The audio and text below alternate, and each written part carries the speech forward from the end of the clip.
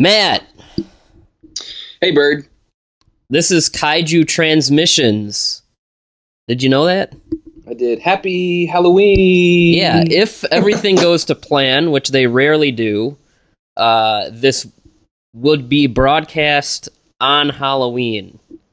So, no promises that you're hearing this on Halloween, but that's what we're striving for. And we thought we would just do this as a little bonus for people because we've talked about it a few times. And you know what we said we were going to start doing and we didn't do it? Probably talk about our Twitter page. Yeah. Facebook. Yeah. We are on Facebook. Look for us at Kaiju Transmissions on Facebook. And you can follow us on Twitter at KT_podcast. We are also on Tumblr, which we don't use that often other than just letting people know when a new episode is out and where they can hear it. But every now and then we'll put something on there. Well, what else are we on? Are we on anything else? We're technically on Instagram, and you just look up Kaiju Transmissions, but like we don't post there. Oh, are we? Yeah, dude, we have an Instagram account. I don't even know if I knew that. Yeah. Have we ever posted anything? I don't. I can't remember. We just need like a media guy. Is there like a listener that wants to just take over our Twitter and Instagram and not get paid for it? Yeah, so follow us. Twitter, I'd say Twitter and Facebook are the things we use the most, and by far Facebook of the bunch. Yeah. And you can email us at kaijutransmissions@gmail.com. We would love to hear from you. And as always, don't be afraid to rate us on iTunes. Because I hear that does things for us. I don't know what it does. I never look at iTunes reviews for podcasts that I listen to. I guess it's like Yelp. Like one of those things I don't use. You know, it's like going to the Indeed or like Glassdoor and looking at the place you're supposed to be working, and like you read stuff and you're like, yeah, you can tell everybody who posts something there is either one, a fake happy employee that was told to do it, or two, a really pissed off employee that probably got fired for the wrong reason. So, you know. I'm told, Matt, that it helps podcasts like us. It does. We always like reviews. Reviews are good. Yeah. So it's Spooktacular October, Matt. Is that something you like just came up with? Because it's not good. Oh, what do you mean? Spooktacular. Yeah, dude, my son is gonna go as a ghost. Probably. Like, are you? So people don't realize this. This is early October right now. We're recording something for the end of the month. And are you the type of person that makes Halloween plans way in advance? Because like I have to, because we have a kid. Yeah, and we have family that might change for me like next year. But as of right now, like Halloween's my favorite time of year. I just like the atmosphere. Wait, hold on. No, wait. You just said it's gonna change for you next year without explaining it. That means like it sounds like you got somebody pregnant. Well, no, I'll have a child living with me next year. Okay, I'm trying to help you out, man, because it sounded different than I knew you meant it. Yeah, and, you know. But but as of right now, all I really do on Halloween in October is watch horror movies. If I had my own place and I have my own place, but I'm in an apartment. If I had my own house and wasn't lazy, I'd probably decorate. But I never got into the costuming aspect. Even as a kid, it's like, hey, what do you want to be for Halloween? It's like, I don't know, I'll do something. You know, once I reached like 10, the actual dressing up wasn't so exciting to me. It was more like the candy and watching movies. But candy, I want the candy. My son will go trick or treating, and he's gonna have a blast. And I'm assuming the grandparents will be coming along. Like my mom went with us last year, and it was a lot of fun. So are you gonna just throw a sheet over them with 2 holes in the eyes, or no, dude? My wife took like some sort of fabric, and she kind of sewed together this ghost costume. It's got a cutout for the head, like so it'll go over him. But then the ghost face, she sewed on like eyes and like a creepy smile like on the body of the fabric, so like it's actually like on his chest basically. Oh. See, I just would have cut 2 holes in a sheet and been like, here. Well, my wife has some artistic ability. Like, she did our original banner on the Facebook page before Chris did one for us. And then she's artsy and can paint crap and basically all stuff that I can't do. So, yeah. Yeah, I can't do any of that. Yeah. Now, Matt, as people know, this is a podcast dedicated to giant monsters and Japanese fantasy. Now, are we breaking the rules by doing this? Because technically it's not a Japanese source. Yeah, but it did become Japanese, so I think we're okay. And it's debatable that it's very popular. Movie adaptation is kind of like a cult classic. Like it has like it's like iconic in the people that are familiar with it. So I think we're okay. Yeah, we're good. We're good. So for people who don't know what we're talking about, we mentioned this last October when we did an episode all about Matango, which I think between the two of us is probably one of our favorite movies to come out of, the old Toho run. And it was based on a short story by an author named William Hope Hodgson, who I guess people who are the literary horror nerds would know that name. And he was actually a big influence on H.P. Lovecraft. In Matango and in the short story it's based on, you can maybe see where Lovecraft would have gotten some pointers on atmosphere and stuff like that. But based on the short story A Voice in the Night, and we discussed that short story. We kind of ran through the synopsis of it on the Matango episode, so go back and listen to that if you want to learn more about it. But hold on. Did you realize this guy was a bodybuilder? He wasn't just a guy who wrote stories. He was like a bodybuilder, apparently. What? That's what I mean. I'm just telling you. That's what the Wikipedia page says. Aren't these guys supposed to be like nerds? like. Yeah, I don't know. It just, that's bizarre to me. Anyway, go ahead, continue with whatever you were saying. Okay, well, apparently the author's jacked also, but we discussed the short story and the Toho adaptation Matango on that episode from last year. So go into the archives and listen to that. But we did mention on there that Matango is actually the second adaptation of this short story, A Voice in the Night. It was adapted for a TV episode of an anthology show called Suspicion, which was kind of a Twilight Zone-esque Alfred Hitchcock Presents type show where each episode was a different horror or suspense story. And if you look up the series, I mean they've had all kinds of famous actors on there: Boris Karloff, Agnes Moorehead, a lot of people that were big at the time on episodes of this show. And it was actually executive produced by Alfred Hitchcock. And it was running at the same time as Alfred Hitchcock Presents, it looks like. It was made by the same company, or his company, Shanley Productions. And I had mentioned that this adaptation existed on that episode. And I said on there, I've been looking for it for years. I've never come across it. It's very obscure. And then one of our listeners actually pointed us and said, "Hey, someone just uploaded this to YouTube," and sent us the link and pointed us in the right direction. So shout out to listener Paul Fox for bringing that to our attention. Because I'm not sure how often I would check the internet to see where this would pop up. It's just like, sometimes stuff just pops up and you don't know where or how. There's been some old Toho movies that have just popped up that, I've wanted to see for a long time in the right areas of the internet. But no, that was really cool. And when he'd emailed us, he said Alfred Hitchcock was attached, so I'm surprised it was never made available.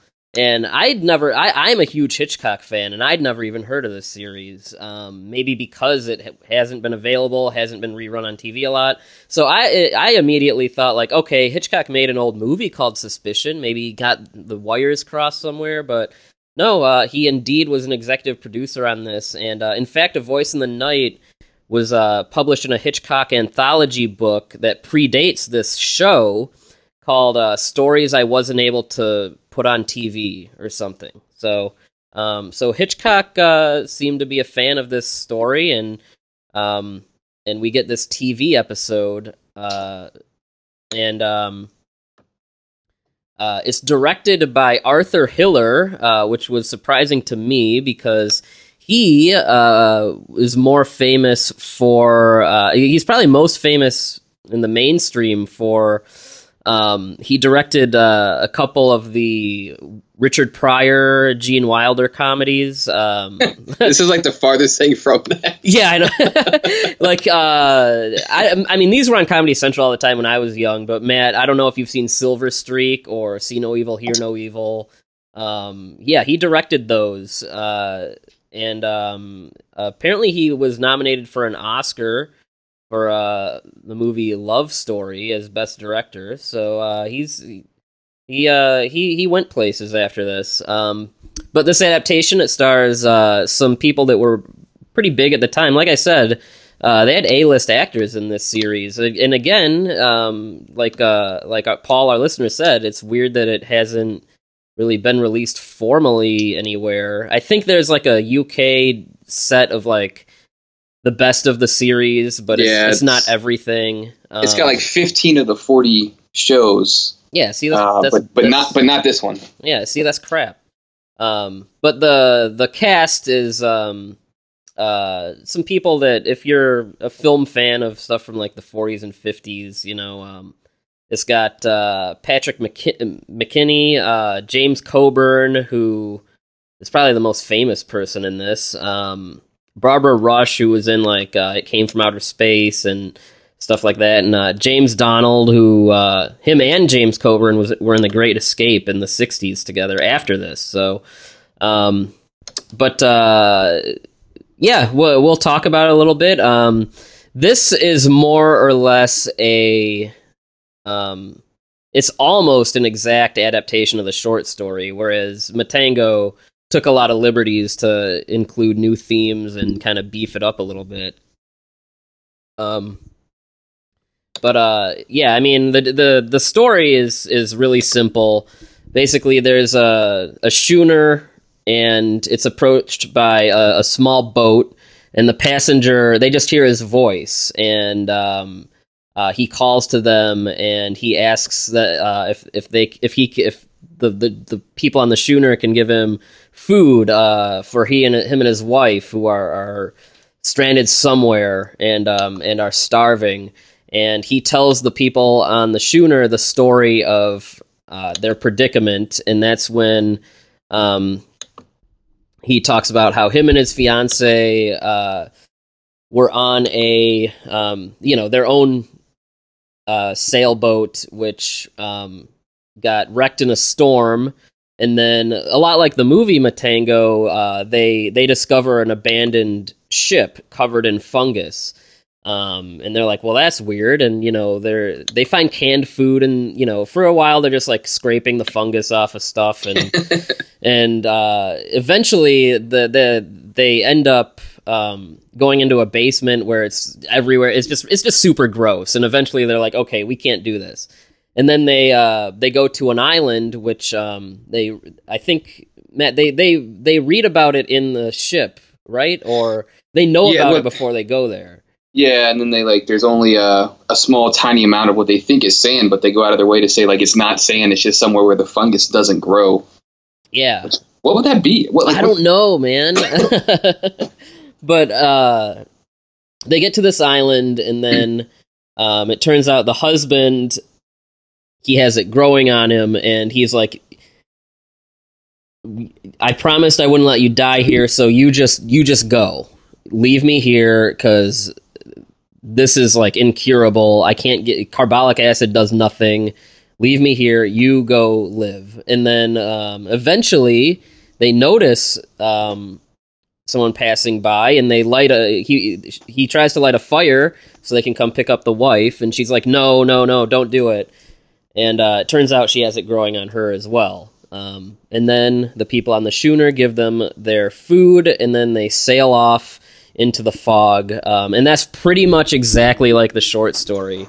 The only difference is in the short story, they're on a ship. They're on they get abandoned after the storm wreck, where in the episode it's just their private boat that they go on. But yeah, no, that's the story, and that's pretty much the short story and this episode. And the story is available online, as is the episode, and the unfortunate thing is that the print that's online is, it's got to be old, and it's probably been handed down from like several VHS tapes or something, because whenever there's a nighttime scene, you're pretty much looking at a black screen. It's hard to. There's some cool shots of like the set that comes into, you can actually see them and it's not pitch black, and the set had to look awesome. Like, I know. I was thinking the same thing. I was like, oh my god, I would kill to see like a clear print of this, because the art direction is awesome, but like it's really good. Yeah. Luckily, a lot of the nighttime stuff is the wraparound story with the boat, and a lot of that has voiceover over it, and the husband character kind of narrates through a lot of the flashback segment in the middle, so it's not too bad. It's not too different from like a radio play or something, almost, just because of the narration. So if you do look it up and you're like, oh, I don't know if I can watch it, give it like 10 minutes or so, because that really made it a lot easier to watch. I don't know if I would have known what was happening without it being so dialogue heavy.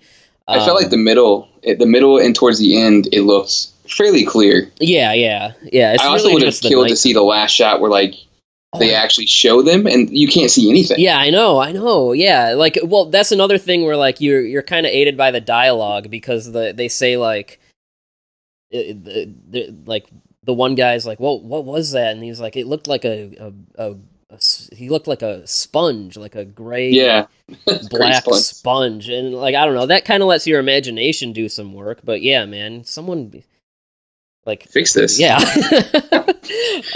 So now that we have our gripes about the transfer out of the way and our synopsis, I mean, like I said, this isn't going to be a long thing. This is just something that we talked about on our previous Matango episode, and we discovered that it was out there, and so this is just kind of a mini episode and kind of like a tiny like mini sequel to our Matango episode. But I've been going on a lot. So Matt, we both just watched this probably between the two of us, probably the last couple weeks. I mean, what did you? I mean, I think this is just a good story, whether it's the Japanese movie or the short story or what. What did you think of this, especially since Matango is your only experience with, I guess, this story? Yeah, it was a cool story. There's something really creepy about the way the story kind of always plays out, and there's something rather horrifying about the fact that like this stuff is taking everything over and eventually starts taking over people. Like there's just a genuine creepiness there. So I thought it was overall very well done, and I probably would have enjoyed it more if it wasn't pitch black in some spots. It also, like, I learned some things too. Like apparently it influenced a Naruto Shippuden episode, which is an anime series that I watched, episode 229, Eat or Die Mushrooms in Hell, where basically upon eating mushrooms sprout from the eater's skin and then influence their actions. So like there's some cool ties to some other stuff. So did you say you'd seen that? Have you seen that episode? So I've never watched that episode because it's what they call a filler episode. It's not part of the original manga series. Okay. So I always skip that crap. But I'm like going through some of the cliff notes, and apparently like the original story of like kind of the Matango base in this story, influenced that particular episode for the anime. Which, I mean, hey, if they're eating mushrooms and then like the fungus is growing on them, that sounds like the exact same thing.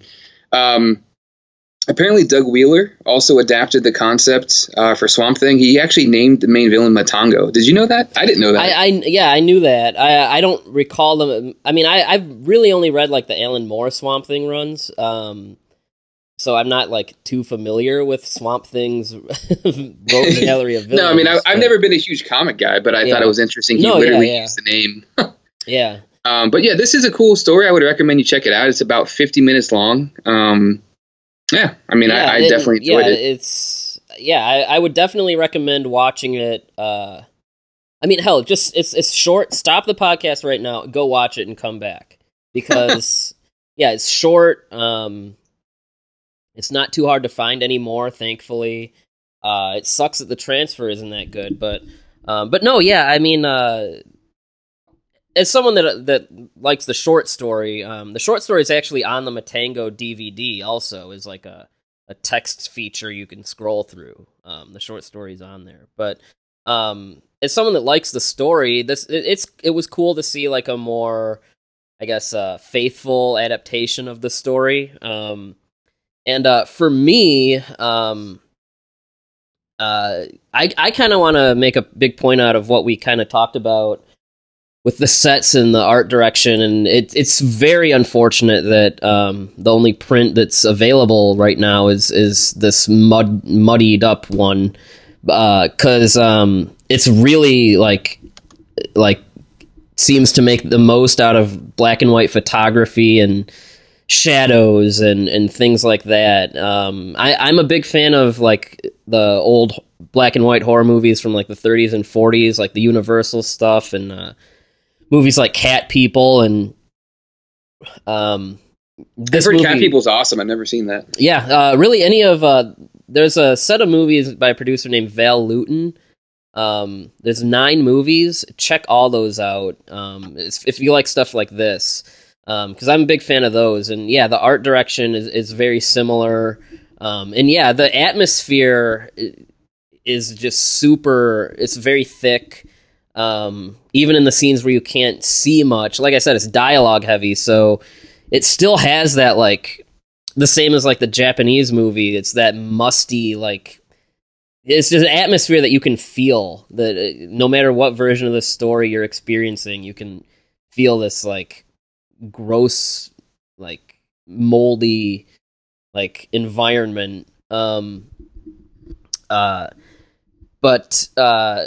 Yeah, I mean, it's definitely, I mean, especially for how short this episode is, it's definitely something I would recommend people go and watch. The Matango it's not so much that Matango is unfaithful to the story. Almost everything in this story is in Matango, except for that wraparound, but Matango really beefs up the story. Like the Matango, of course, being a Japanese movie from that time period, adds the radioactive element and the mushroom cloud imagery and the drug allegory. Because in this, it just kind of grows on you. Same as in the story, where in Matango, it's something you eat and you get addicted to. And with Matango, I liked that. I mean, I like this version too, where it's like a husband and wife. But in Matango, by having a group of people, you have all those dynamics that come with a lot of survival stories. Like you have Kumi Mizuno, who's like the character everyone is like trying to have sex with, and the sexual tension brings in, like, Kenji Sahara is basically threatens to like rape them. Yeah, that was that was super dark. I was not ready for that scene. Whereas this, it's two people that are in love and they do the things they do out of love, and they're different, but Matango, I think, made a lot of moves that were right to turn this into a feature, like a full-length movie. But no, I liked it. even though I couldn't see a lot of it. I totally agree with everything you said, especially comparing this story to Matango. Matango is awesome. I feel like going and watching that again, honestly. Well, this is a good time of year to watch, this and Matango. Good October viewing. But yeah, this story is so cool that it's really unfortunate that we didn't get the Steven Soderbergh remake. Yeah, I was about to bring that up. Like, I still can't believe that's stupid.